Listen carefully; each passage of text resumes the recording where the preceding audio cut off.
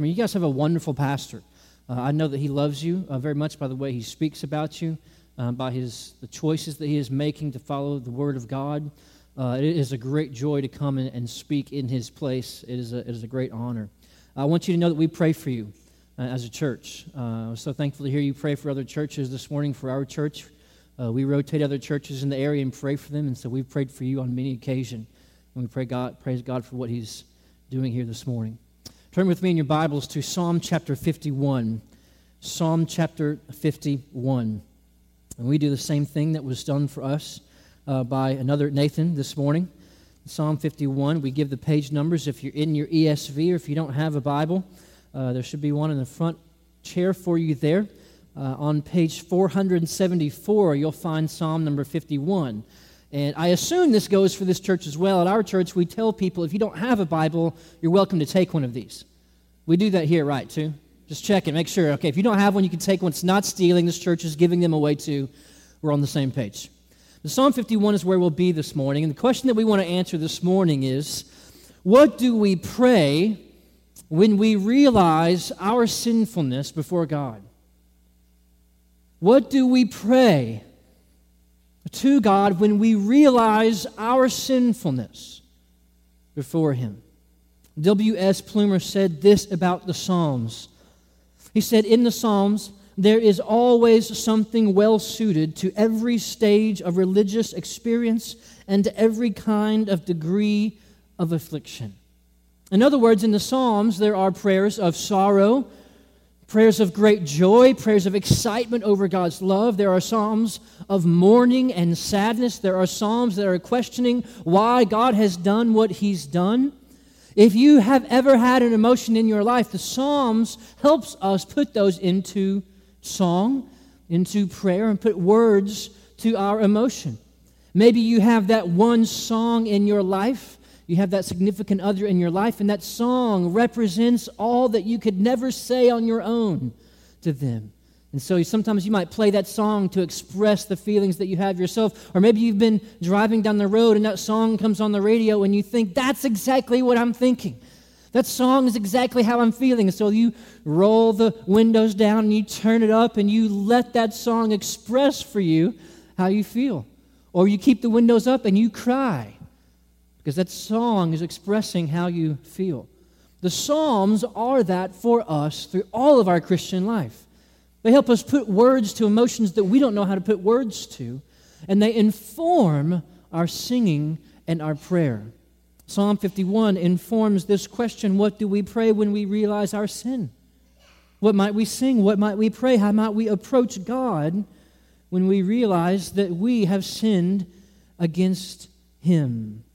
And we'll see this in Psalm 51, where the second king of Israel prays this prayer.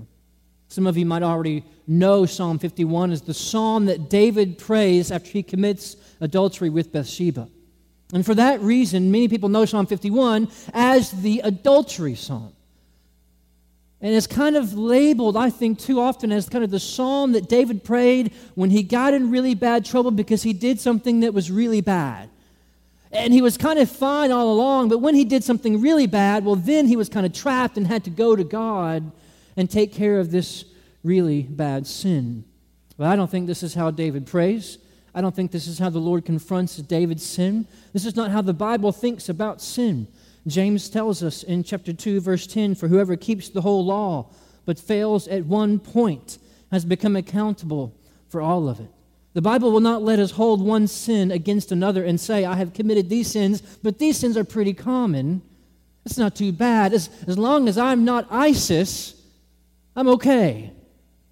The Bible won't let us think that way about our sin, and the Lord will not let David think that way about his sin either. Adultery was not the main thing that God had in mind when He came to speak to David. So you have your fingers in Psalm 51. Keep that there, but turn with me in 2 Samuel chapter 11. Keep your finger in Psalm, but go back to 2 Samuel chapter 11 and see the context for where does this come from? Where is David praying from? What event in his life, and how has the Lord responded to it? So in 2 Samuel chapter 11 and 12, if you're in your ESV, that's page 262. I just want us to see the background for exactly what's going on that caused David to pray this prayer, what happened, what he did, what the Lord said, what our context is.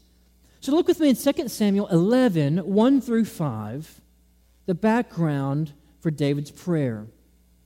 11, 1 through 5. In the spring of the year, the time when kings go out to battle, David sent Joab and his servants with him and all Israel. And they ravaged the Ammonites and besieged Rabbah. But David remained at Jerusalem. And it happened late one afternoon, when David arose from his couch and was walking on the roof of the king's house, that he saw from the roof a woman bathing. And the woman was very beautiful. And David sent and inquired about the woman. And one said, "Is not this Bathsheba, the daughter of Eliam, the wife of Uriah the Hittite?" And so David sent messengers and took her. And she came to him, and he lay with her. Now she had been purifying herself from her uncleanness. Then she returned to her house, and the woman conceived. And she sent and told David, "I'm pregnant." Well, this is a big event in David's life. This is the thing that many people remember about David. He was a warrior, and he had a thing for women. But when God comes to speak to David, he doesn't come and immediately say, "David, you have done a grievous thing in committing adultery." He says something else first. In fact, if we continue reading in 2 Samuel chapter 11, we'll see that sleeping with Bathsheba wasn't David's ultimate problem before God. Once David found out that Bathsheba was pregnant, he knew that he had something to cover up. And so he decided to bring Uriah home and give Uriah some time with Bathsheba so that hopefully that thing happens, that when the husband comes home from war and the husband and wife get together, then it won't look like David is the father anymore. Only Uriah was too noble. He comes home and he says, "There's no way I could go home and be with my wife when all the men are at war, so I'll just sleep on the porch and empathize with the men who are at war." David, frustrated with this plan, decides to bring him in, brings him into his house, brings Uriah in and gives him plenty to drink, and sends Uriah home liquored up, hoping that this time he will forget to sleep on the porch and go in and be with his wife. Except he doesn't do it. He stays at David's house and sleeps on the couch. He's one of those kind of guys. So David's plan is thwarted again. He decides, "I'm going to have to take matters into my own hands more closely." He calls in the military. He sends out Uriah. He says, "Take Uriah to the front line." And we all know so that he would be killed in battle. And it happens. Joab returns and says Uriah has been killed on the front lines by the Ammonites, been shot with an arrow. And David says to Joab, as arrogant as a man could say, "Well, you know, Joab, these things happen in war. Men come, they go, they die. We'll move on." And 2 Samuel ends with this, "But the thing that David had done displeased the Lord." At this point in the story, all seems well from David's perspective. David has committed this sin, but he's covered it up with this murder, and no one will know. No one will find out. It's just going to continue to go along, and there will be no one to say that this is my child. Who would speak against the king? But the Lord knows. And the Lord sent someone to confront David. We move on to 2 Samuel chapter 12. We've seen the first few verses there that a prophet named Nathan comes to speak with David, and he tells him a parable, tells him a story. He said, "David, I want to tell you a story about a man who had many, many sheep. And in the same town there was one poor man who only had one little ewe lamb. And the man who had many sheep, he had guests coming to his house. But he didn't want to use one of his own lambs to cook a meal. He decided to take from this poor man his one little ewe lamb and use that for a meal to treat his guest. David was enraged. This is awful. Who would do such a thing as to take this poor man's one ewe lamb? Let it be that this man should die, and it should be repaid back to that poor man 4 and 10-fold what he has been taken. And then Nathan looks at David and says, David, you are the man.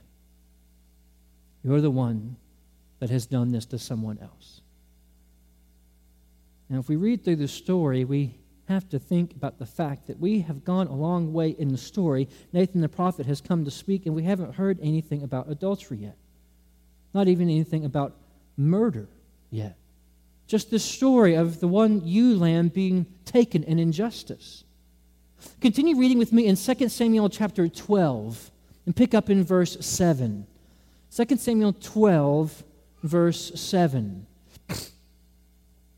The Lord then speaks directly through the prophet Nathan, and this is what the Lord has to say to David once he realizes he is the man.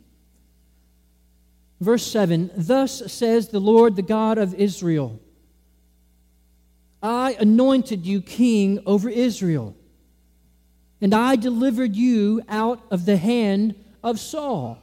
Stop for a moment.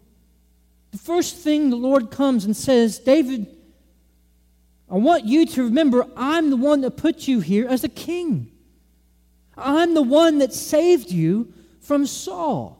We could go back through the first few parts of 2 Samuel, 1 Samuel. We will see that there are several times that Saul tried to kill David, but the Lord saved him from Saul so that he would be king. And the Lord, the first thing he does is remind David that he had delivered him. David, your sin has been committed on top of my deliverance of you. Verse 8, continue reading. And David, God says, I gave you your master's house. I gave you Saul's house and your master's wives into your arms and gave you the house of Israel and Judah. David, you had wives. Not just wife, wives. And I made a covenant with you. I made you king. I anointed you and gave you a nation. You are a king. Continue reading in verse 8. And if this were too little, David, I would have added to you as much more. I would have given you as much more. David, didn't you think that if you didn't have enough, if you would come to me and ask, I would give you everything that you need and more? Isn't this the heart of almost every sin? We want more. We're not full of gratitude for what we have. This has been the root of sin since the garden. God gave Adam and Eve everything you could possibly imagine, a kingdom, you would say, making Adam a king, a ruler, the one who had dominion all over all things on God's behalf, ruling as God's promissory over all of the earth. And what did Adam and Eve do? They looked at the one thing God had forbidden and said, we want something else. That's exactly what David has done. Continue reading in verse 9 what the Lord says next. Why have you despised the word of the Lord to do what is evil in His sight? David, the problem is not just that you had a feeling that you saw a woman, but you have despised my word, my instruction you've turned away from. You have hated it. My instruction, my guidance, my wisdom, you rejected it.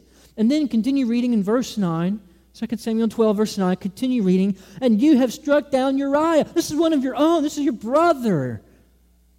You struck down Uriah the Hittite with the sword, and have taken his wife to be your wife, and have killed him with the sword of the Ammonites. David, you didn't even do it with your own hand. You sent him to the enemy. I want us to see here that God saw beneath David's big sin. To see that underneath David had an ingratitude. David had forgotten how it was exactly he had been made king in the first place. David had forgotten, he'd lost in his mind that it was the Lord who saved him from Saul and allowed him to receive a covenant and anointment from the Father. And notice when God comes to speak, He starts with the murder of Uriah and then says, you have taken his wife. God is progressing back on His past word. through Nathan, the story of the ewe lamb. You've taken his wife just like that man took that one little ewe lamb. That's you, David. You are the rich man who took the poor man's things. At the heart of this, David, is the injustice of your greed. This is why David prays the way he does in Psalm 51. Go back with me to Psalm chapter 51. Psalm chapter 51, our text for the morning. When David comes to pray, he doesn't pray a big prayer that is, sorry, I got caught doing something really big and bad. He prays deeper. He prays from the places that the Lord revealed through the prophet Nathan. So this is what we'll do this morning in Psalm 51. We're going to look first verses 3 through 5 to see how this is David praying in response to the Lord. And then we'll come back and look at 1 and 2, and then 6 through 19. Look at Psalm 51, verse 3 through 5. You see that word for at the beginning of verse 3. I think this is why David's praying this prayer. This is why I start with this 3 verses. David's saying, this is what got me into this prayer, to praying like this. For, so I said 1 and 2 because of this. Verse 3 through 5, read with me. For I know my transgressions, and my sin is ever before me.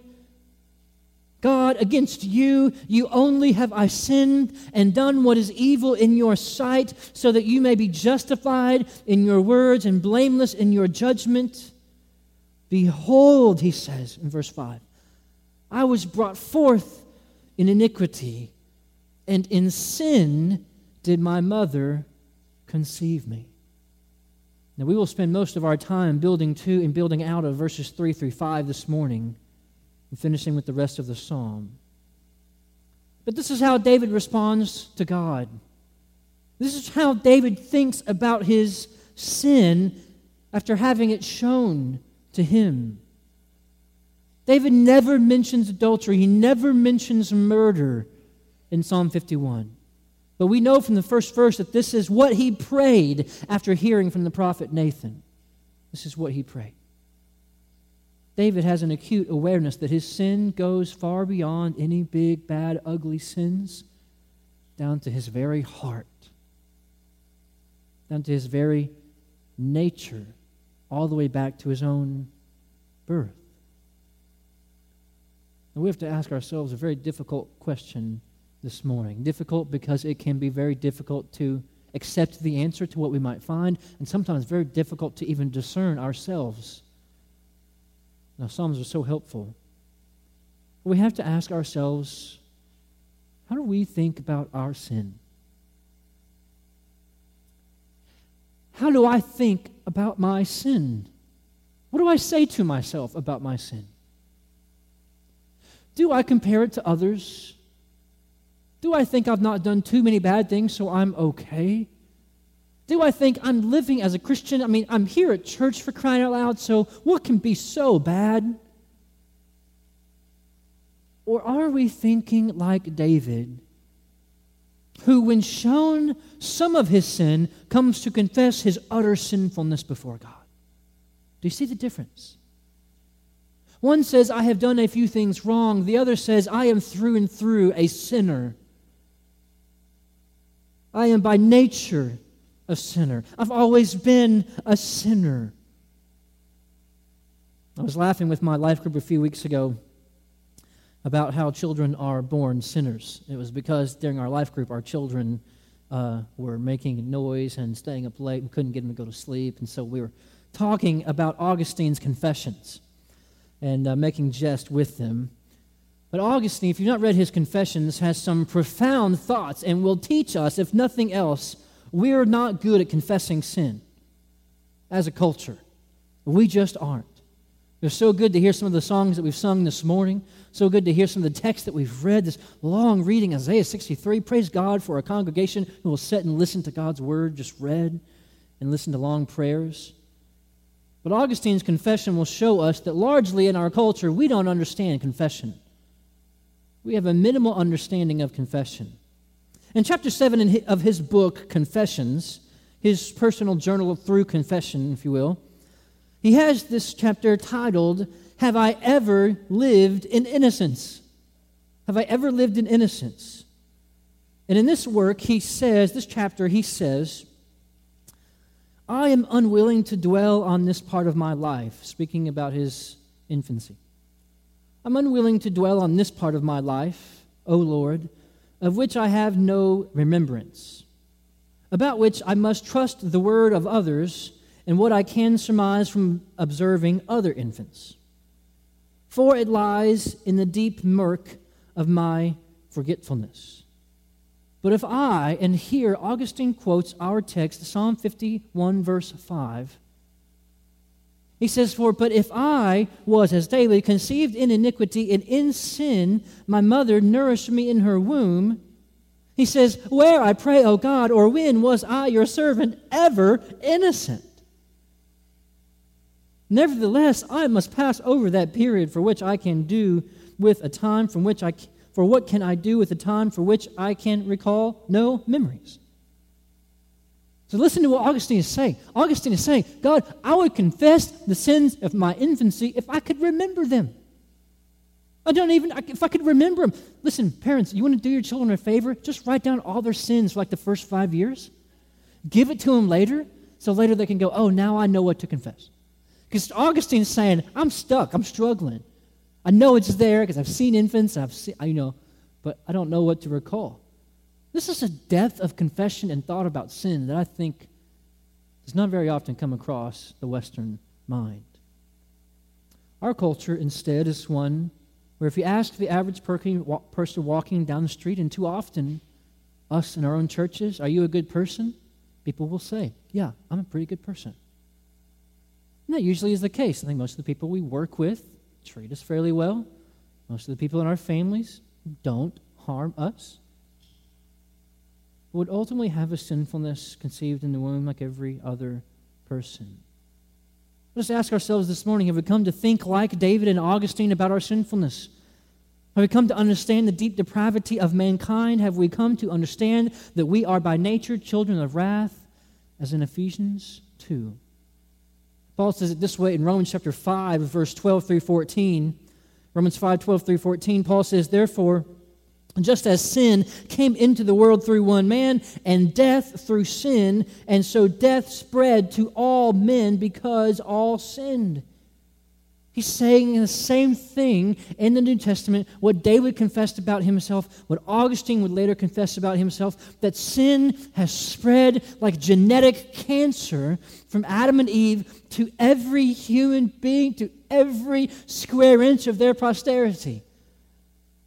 Sin has gone along. And what Paul will go on to argue in Romans 5 is the way that we know that is even before the law, even before Exodus 20, people were dying. People kept dying even though there was no law to break at that point in God's revelation.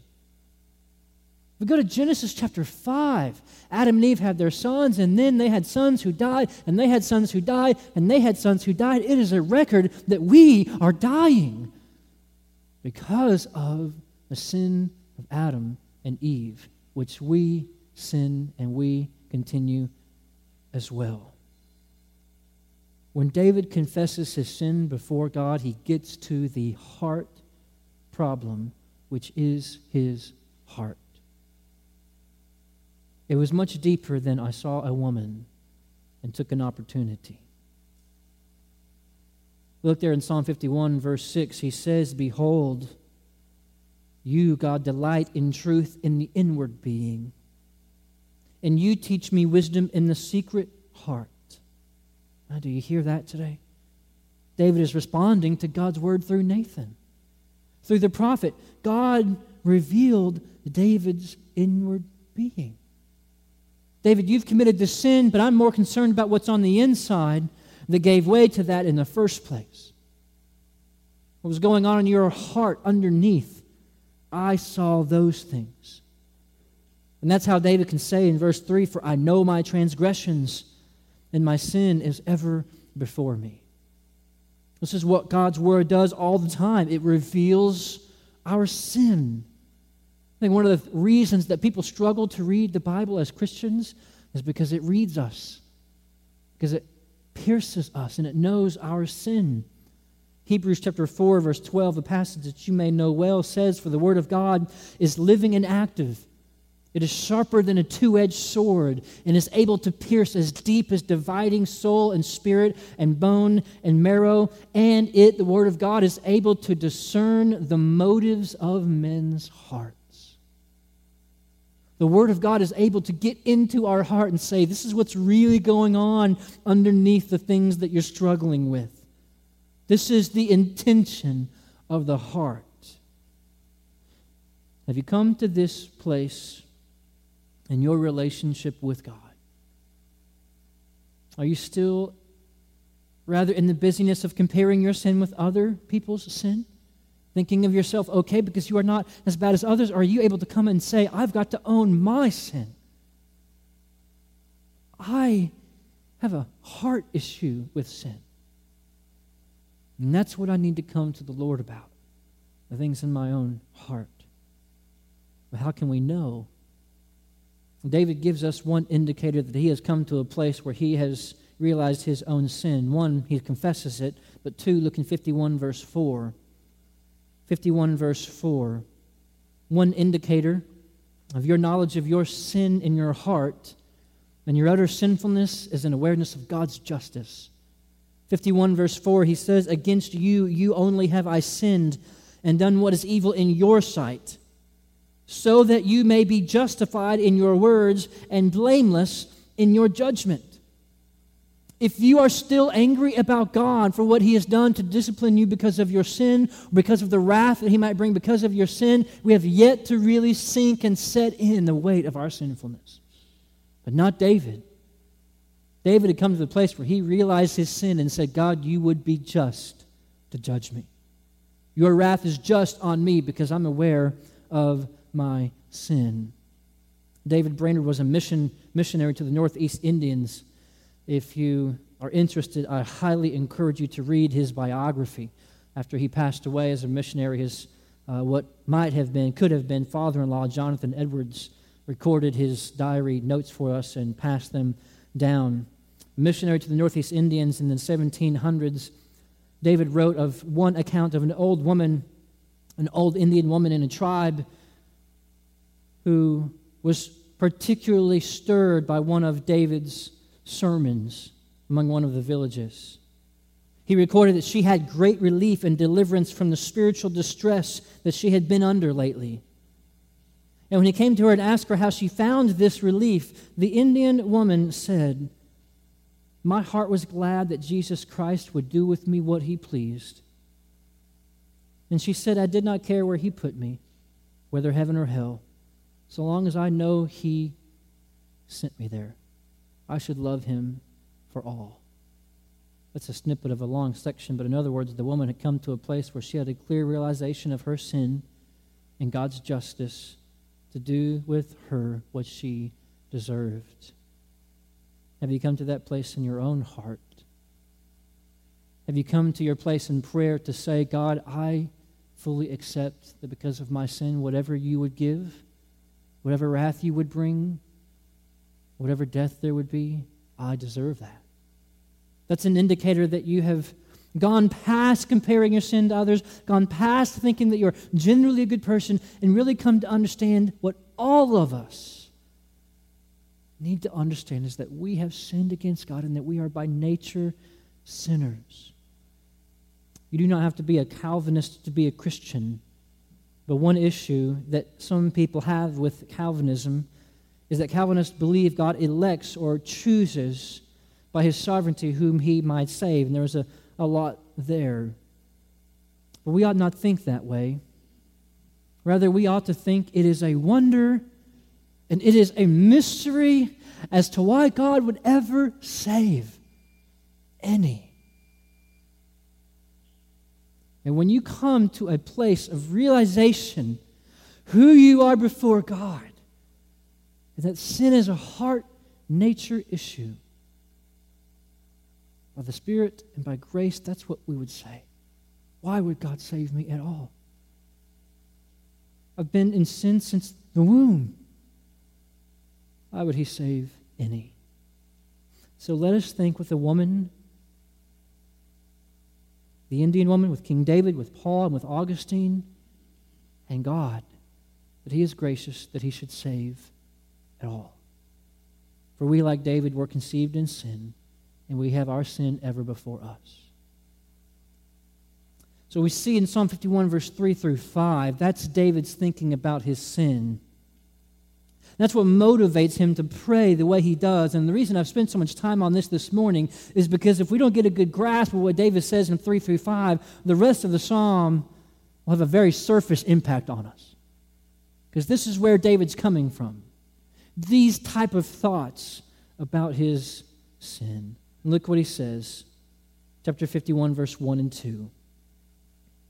His prayer begins, "Have mercy on me, O God, according to your steadfast love, according to your abundant mercy. Blot out my transgressions. Wash me thoroughly from my iniquity and cleanse me from my sins." This is one who understands his sin. And this is how one who understands their sin would pray. God, have mercy. Please have mercy on me. David comes pleading for God to be gracious to him. You are the judge and you can cleanse. Please, God, take it away. Erase the sin from me. What a faith and what a God to be able to claim to him. This is our hope in the church, that we can go to God, look at him as judge, but know that the judge is the one who is willing to wipe away our sin. God is both just and the justifier at the cross, Paul says. He's willing to do away with our sin and get rid of it and cleanse us of it. You might have heard of a sermon called "Sinners in the Hands of an Angry God," preached by the Great Awakening pastor that I mentioned earlier named Jonathan Edwards. And actually, Jonathan Edwards never was able to finish that sermon. We only have it because he preached from a manuscript. He got about halfway through his sermon entitled "Sinners in the Hands of an Angry God," and he could not finish because the wailing and the weeping among the crowd was so great that no one could hear him. He never even got to the gospel application of that sermon, which is fairly famous today. In that sermon, Edwards says, "There is nothing that keeps wicked men at any moment out of hell but the mere pleasure of God." In other words, our hope is to come to God and pray for him to be merciful. Be merciful. You are the sovereign over all things. Would you be gracious? Pray this way. David's teaching us how to pray. The Psalms are informing our prayer. Think deeply about your sin in your heart and then plead with God for mercy to blot out transgressions. Pick up in 51 verse 7. 51 verse 7. Look at 7 through 12 for a moment. He says, "Purge me with hyssop," verse 7, "and I shall be clean. Wash me, and I shall be whiter than snow." I think this is a beautiful picture. Why does he use the word hyssop here?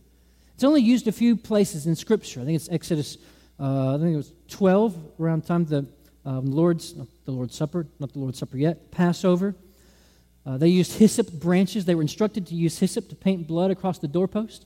But also, if you go to Leviticus chapter 14, you will see that in the process for lepers to be pronounced clean among the people of God, they are instructed to take hyssop, dip it in blood, and have the hyssop branch sprinkled on them, I think it's 7 times. And then they can be pronounced clean. Lepers welcomed back into the people of God. My best guess, and as well as a few others, would be that that's what David's referring to. This physical image of blood being sprinkled so that you could be pronounced clean. Purge me with hyssop, that picture of blood-soaked hyssop, and I shall be clean. I know we have a great God to praise, and that He is the only one. He is the only one who has the economy where red blood can make us whiter than snow. Purge me with hyssop, and I'll be whiter than snow.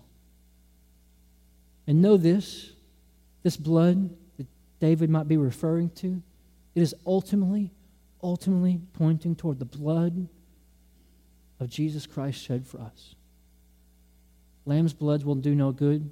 Hebrews says bull's blood will do no good for forgiveness of sins. But in Christ, his blood can ultimately and eternally do away with sin.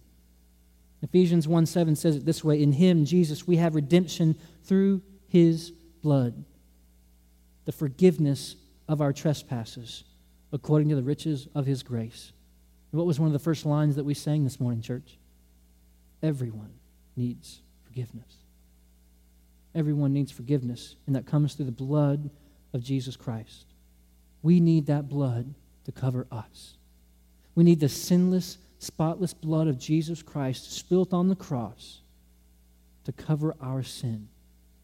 And praise God that John tells us if we will come to him and confess our sins, that God is faithful and just, that he will forgive our sins. He will. If we come to him and say, God, have mercy on me, blot me out with the blood, the Bible tells us that he will if we come in faith. Look what he says in chapter 51, verse 8. Let me hear joy and gladness. Let the bones that you have broken rejoice. That's a bold prayer. When you are in the moment of sin, let's just think of it this way. When you have a child and they're in trouble, right?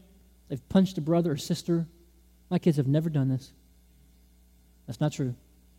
They took a cookie out of the cabinet they weren't supposed to. You call them over there. They're crying. They're weeping because of what they've done. What would you say if your child said, Dad, just please restore joy to me? I think a lot of fathers would say, maybe later. Right now I'm going to restore something else to you. All right? But David has the gall and the faith to pray, Lord, let me hear joy and gladness. David, you just got caught in sin. Yeah, I know. I want to hear joy and gladness again. All the things that you've broken, restore them to me. Look at verse 12. He says it this way. He says, restore to me the joy of your salvation. The joy from your salvation, restore it back to me. Now here I think David is thinking again locally of what God told him. David, don't you remember that I saved you from Saul? Yes, God. Yes, I do remember that. Would you restore to me the joy of when you saved me? Maybe you have times that you can think of in your life where God saved you locally. Maybe you survived a car crash. I was at a funeral yesterday. A man who died in his 60s. And one of the testimonies at his funeral was that I think in his 30s or 40s he had a heart attack, the kind that they call a widowmaker, the kind that you don't come back from. And they said he had one of these and he lived 20 or 30 more years. What a grace, what a salvation that the Lord would give him longer life. I remember my father telling a story about when he was a child going to swim at the beach. And he said he got caught in a riptide. And he had heard the trouble. He had heard that you can be dragged up to a mile out to sea in no time and never be found again. And they were told, watch out for riptides and be careful where you go. And he said, I got caught in one and I felt it, but then I was quickly sped out by it. And he said, I can, as he recalls it today, he can remember what it felt like to not be sucked in, but to be released, to be saved. And there's that joy that is a fearful kind of joy that, whoo, I'm saved. Whoo, that was close. And David says, restore that to me. Remind me of the joy of my salvation where you, God, are my salvation. And we might have all kinds of things that we could say we've been saved from in this world. Maybe we've been saved from a bad relationship, saved from some sickness, or even close call to death. Whatever it might be, how could those local salvations compare to the joy of knowing God has saved us from eternal death? God has ultimately saved us from eternal death by sending Jesus to die on the cross and raised from the grave, so that all who believe in his resurrection would also be saved and live forever. Might we pray as Christians when we find ourselves in sin, God, restore to me the joy of Jesus' death for me. Restore to me the joy of the resurrection. Restore to me the joy of my salvation. I often wonder And I think that we go into sin because we forget we have an emptiness of the joy from our salvation. And I would say, you can write this down, take it to the bank, explore it in Scripture. I would say that a Christian is scarcely even able to sin. He is filled with the joy of his salvation. What would he want? What would the person who is filled with joy in Christ go after? He would already be full. What would David have gone? What would he have to do with Bathsheba if he were stopping for a moment and thinking about all the wives that he had? Thinking about God's salvation from Saul. Thinking about having the kingdom. Thinking about the fact that God is so generous, he would give him 10 more times what he had. I don't think he would have wanted Bathsheba. God restored to me the joy of my salvation. He says in 51 verse 9, hide your face from my sins. Don't look at my sins. Treat me as if I'm not a sinner. What a bold prayer to pray to God. And this is the gospel as well. When Jesus Christ died on the cross, our sin was put on him, and because our sin was on Jesus, the clouds grew dark that day. God turned his face. That's because of our sin, Jesus said from the cross, why, oh God, have you forsaken me? Because of our sin. So we can pray with David, don't turn your face away from me, but we can pray that because God has already turned his face away from our sins in Christ and turned his face back in favor toward us through our faith in Christ, who was resurrected through the dead. Chapter 51, verse 10, listen to this prayer. Create in me a clean heart, O God. Create in me a clean heart and renew a right spirit within me. It is interesting that David uses this word, specific word create, and the specific word for God. It's not an accident. The name here for God is important, although it is very common in Scripture. It's the term Elohim. Elohim. What is the first time that we see the words create and Elohim together in Scripture? In the beginning was the Word, and the Word was God. And he created. He created. David is praying to the Creator of all things, saying, Creator, please create. Elohim bara. David is not just calling on God to acquit him in his court of law, although he is that. He's asking the Creator to create a new heart in him. This ought to inform our prayer. God, create something new in me. Do something new in me. One commentator has said, if there is any greater exercise of power than that which brought all things out of nothing, it is that which brings a clean thing out of an unclean thing, or makes a saint out of a sinner. God, create in me. Do a recreation in me. Change me. Pray for God to change you when you pray in response to your sin. Ask God to create something new in you. In Christ we surely are a new creation. 51 verse 11, look there. Cast me not away. Cast me not away. And don't take your Holy Spirit from me.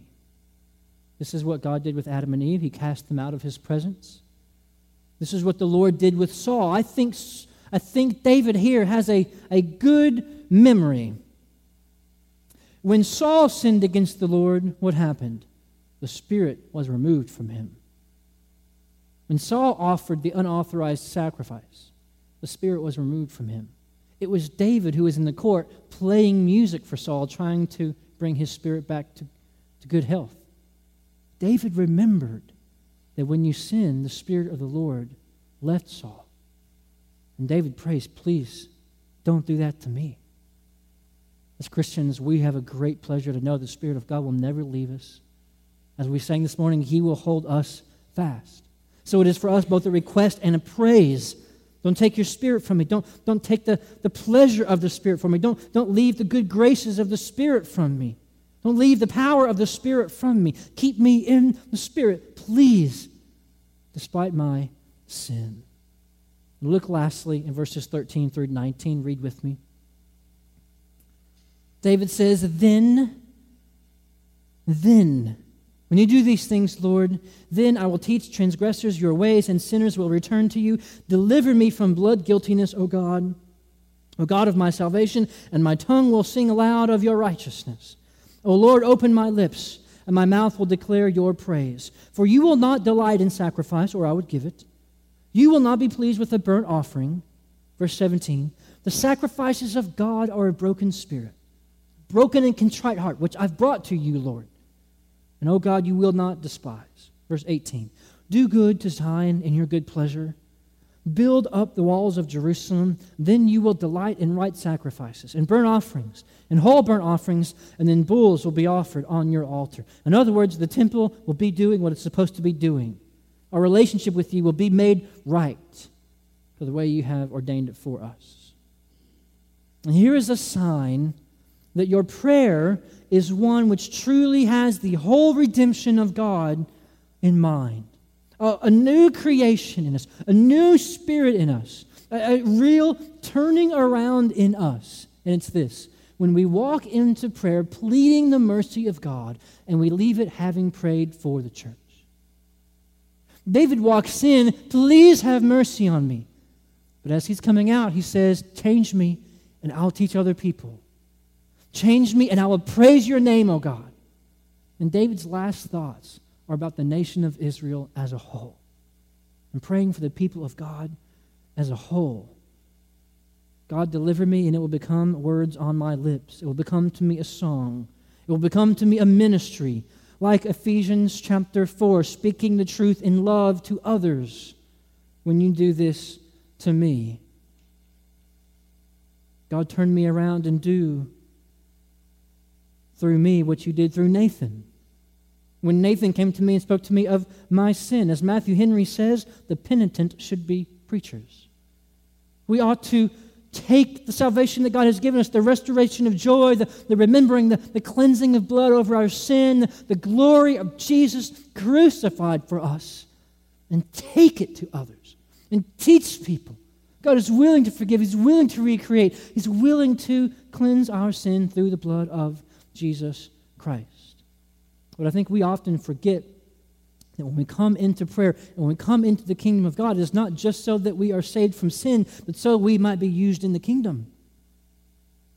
David's prayer doesn't end with, have mercy on me and save me for my sake. It ends with, have mercy on me, save me, and I will glorify you and teach others and help others. And I pray for the whole people of God. We've got to remember in our prayer to put Ephesians 10 in after Ephesians 2, 8, and 9. Look with me in your Bibles really quickly to close in Ephesians 2, 8 through 10. Ephesians 2, 8 through 10 in the New Testament. Ephesians 2, 8 through 10. You may have memorized Ephesians 2, 8, and 9 in VBS or in children's church or in the church growing up or even as an adult. But we've got to make sure 10 gets on there. It's very important. Paul says, for by grace you have been saved through faith, and this is not your own doing, it is the gift of God. It's very much like David. He knew that it was a gift of God. Not as a result of works, so that no one may boast. Verse 10, for we are his workmanship. And listen to what Paul says about us. We are his workmanship, created. Elohim, created in Christ Jesus for good works, which God prepared beforehand that we should walk in them. When you look at David's last section of his prayer in verse 13 through 19, there is one striking thing there. He has utterly forgotten himself. He's just not praying about himself anymore.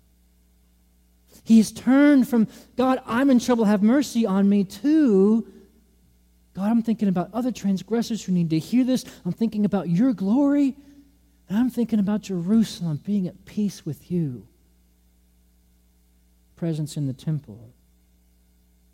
Friends, if we walk into prayer for ourselves and leave only still thinking of ourselves, not having our hearts turned toward God, toward the praise of God, and toward the building up of others, we've not yet been rightly changed. Not yet. This is such an encouraging psalm. I would hope that you would find it tuned to your heart upon the realization of your sin. My prayer is that today you would hear this psalm and it would be like that song on the radio for you. Driving down the road, one of your favorite songs from the 90s or 70s or whatever decade your favorite songs are from comes on and you think, that's my song. That's my life song. I just love it. The melody and the words and the tune, and it all just says what I'm trying to say. How much more so at the very core of our being should we hear Psalm 51 and say, that's the prayer I want to pray. I need mercy, God. God, I've been in sin since the womb. God, forgive me. Blot that out. Use the blood of Jesus Christ to cleanse me. Give me joy. Remind me of my salvation, Father. Help me teach others about your great salvation. Help me show the gospel of Jesus Christ crucified and resurrected to others. And I pray for my church, Father. You see, there's the heart of prayer that is totally, wholly changed. And it's such a great joy to me to see the change David is praying for seems to happen in the psalm. Create in me a clean heart. Change me, renew a right spirit within me. It seems by the end of the psalm, by the end of this very prayer, David's already thinking about something else. This is the power of Jesus Christ. This is the willingness of God to forgive us, to wipe away our sins with the blood of Jesus Christ crucified for us. What a great joy. What a great joy to have the Psalms instruct us on how to pray upon the realization of our sinful state. Let's pray. Heavenly Father, we thank you for this morning. We thank you for your grace in all things, particularly the blood of Jesus Christ. I pray for any here who today is struggling with sin, that you would help them see the heart of sin, beneath the sins that they are struggling with, the heart of what maybe it is ingratitude, maybe it is forgotten the joy of salvation. I pray that you would help them see that today through David's prayer. Restore to us the joy of salvation. If there are some here today who have never believed in Jesus, who have never believed in a forgiving God, never believed that God can recreate, I pray that today they would walk out with faith. They would walk out with newness of heart, knowing that you do. We love you, Father, and we pray all this in your Son's name. Amen.